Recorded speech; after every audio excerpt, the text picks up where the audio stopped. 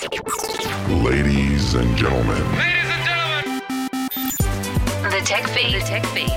With Andy Wells. Today we are off to the moon.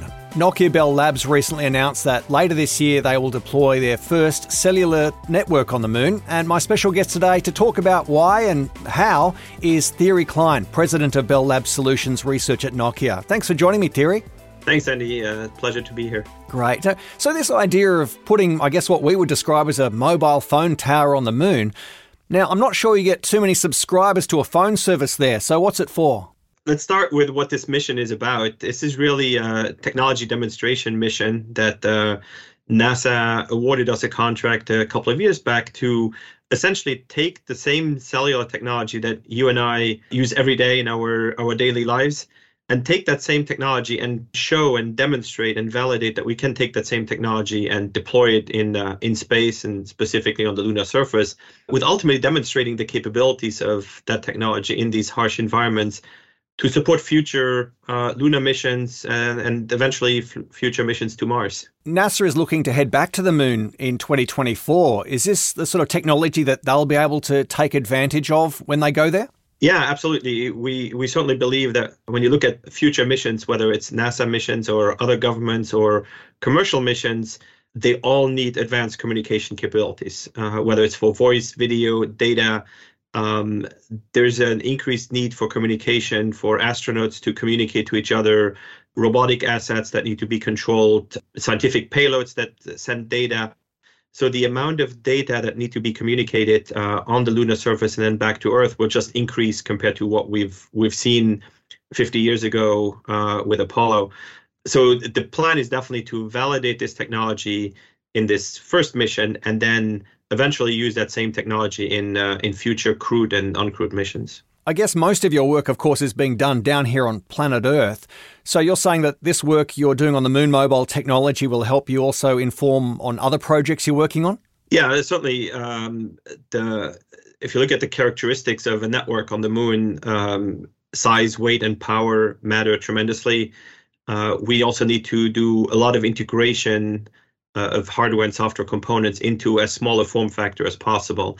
All of those attributes are really important for a lot of enterprise networks as well on terrestrial environments or industrial environments on Earth. Some of the environments where we deploy networks, such as maybe a mine in Australia, also pretty harsh environments. And so a lot of the lessons learned from these networks on the moon, we can bring that back. We also need to be able to operate networks remotely.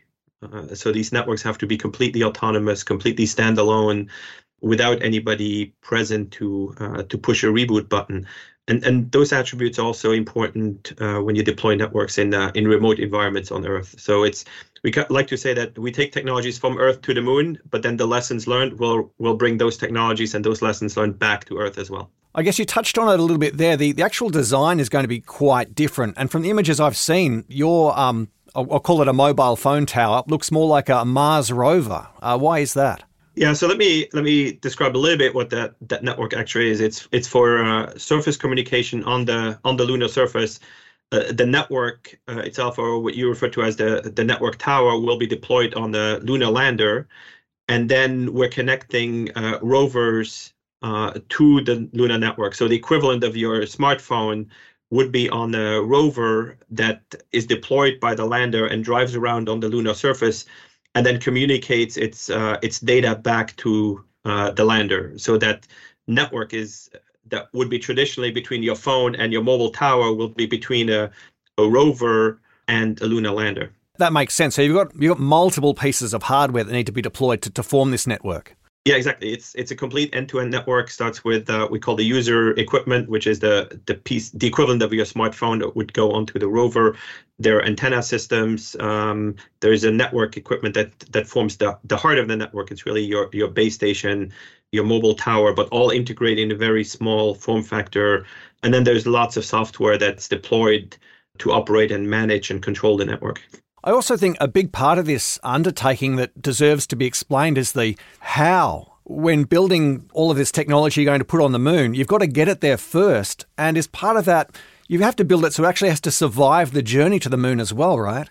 Yeah, and that's actually the real research and engineering challenge for us. As I said, the point is to show that the technology that we use every day can be used. So at the core of it, at the starting point for building this network, it's really a Nokia commercial product.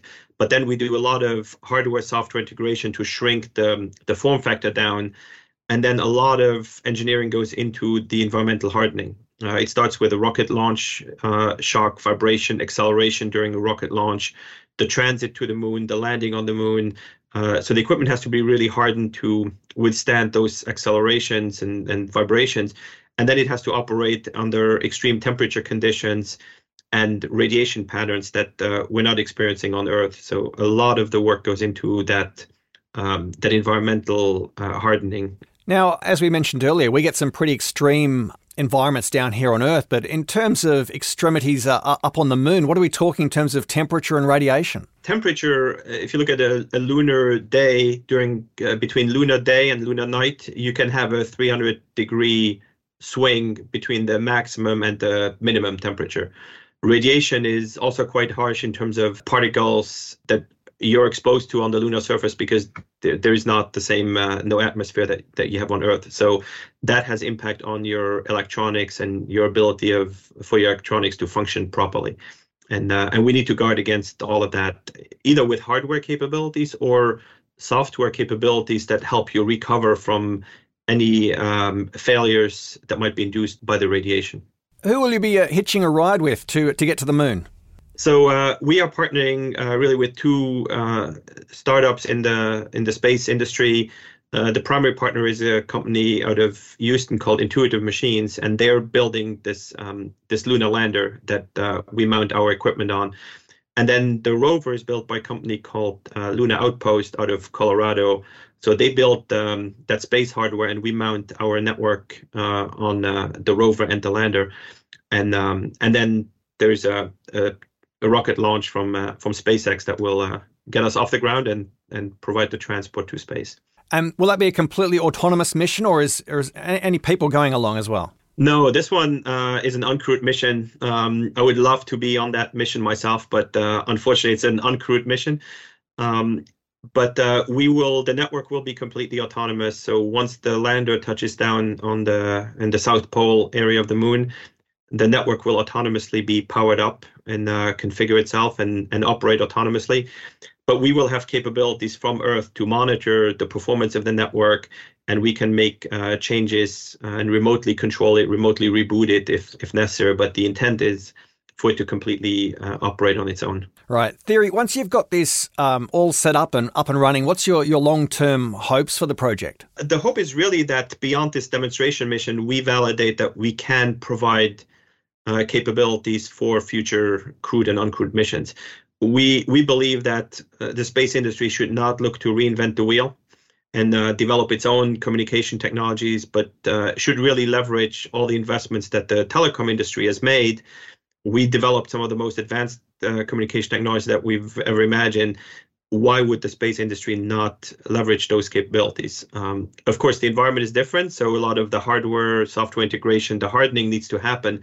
But at core, the technology should be leveraged. So our ambition is for any future missions to the moon or later to Mars would build on fundamentally the same technology that you and I use every day. I'm looking forward to seeing how this all plays out for you. And I'm sure plenty of people will be interested in following the progress of the mission. What's the best place for people who want more information on it and to actually follow how it's all going? So I would say there's two places you could follow. You could go on the Nokia Bell Labs webpage. We have quite a bit of information, details. We have a regular series of blogs where we provide updates on different development stages and lots of information on the technology itself.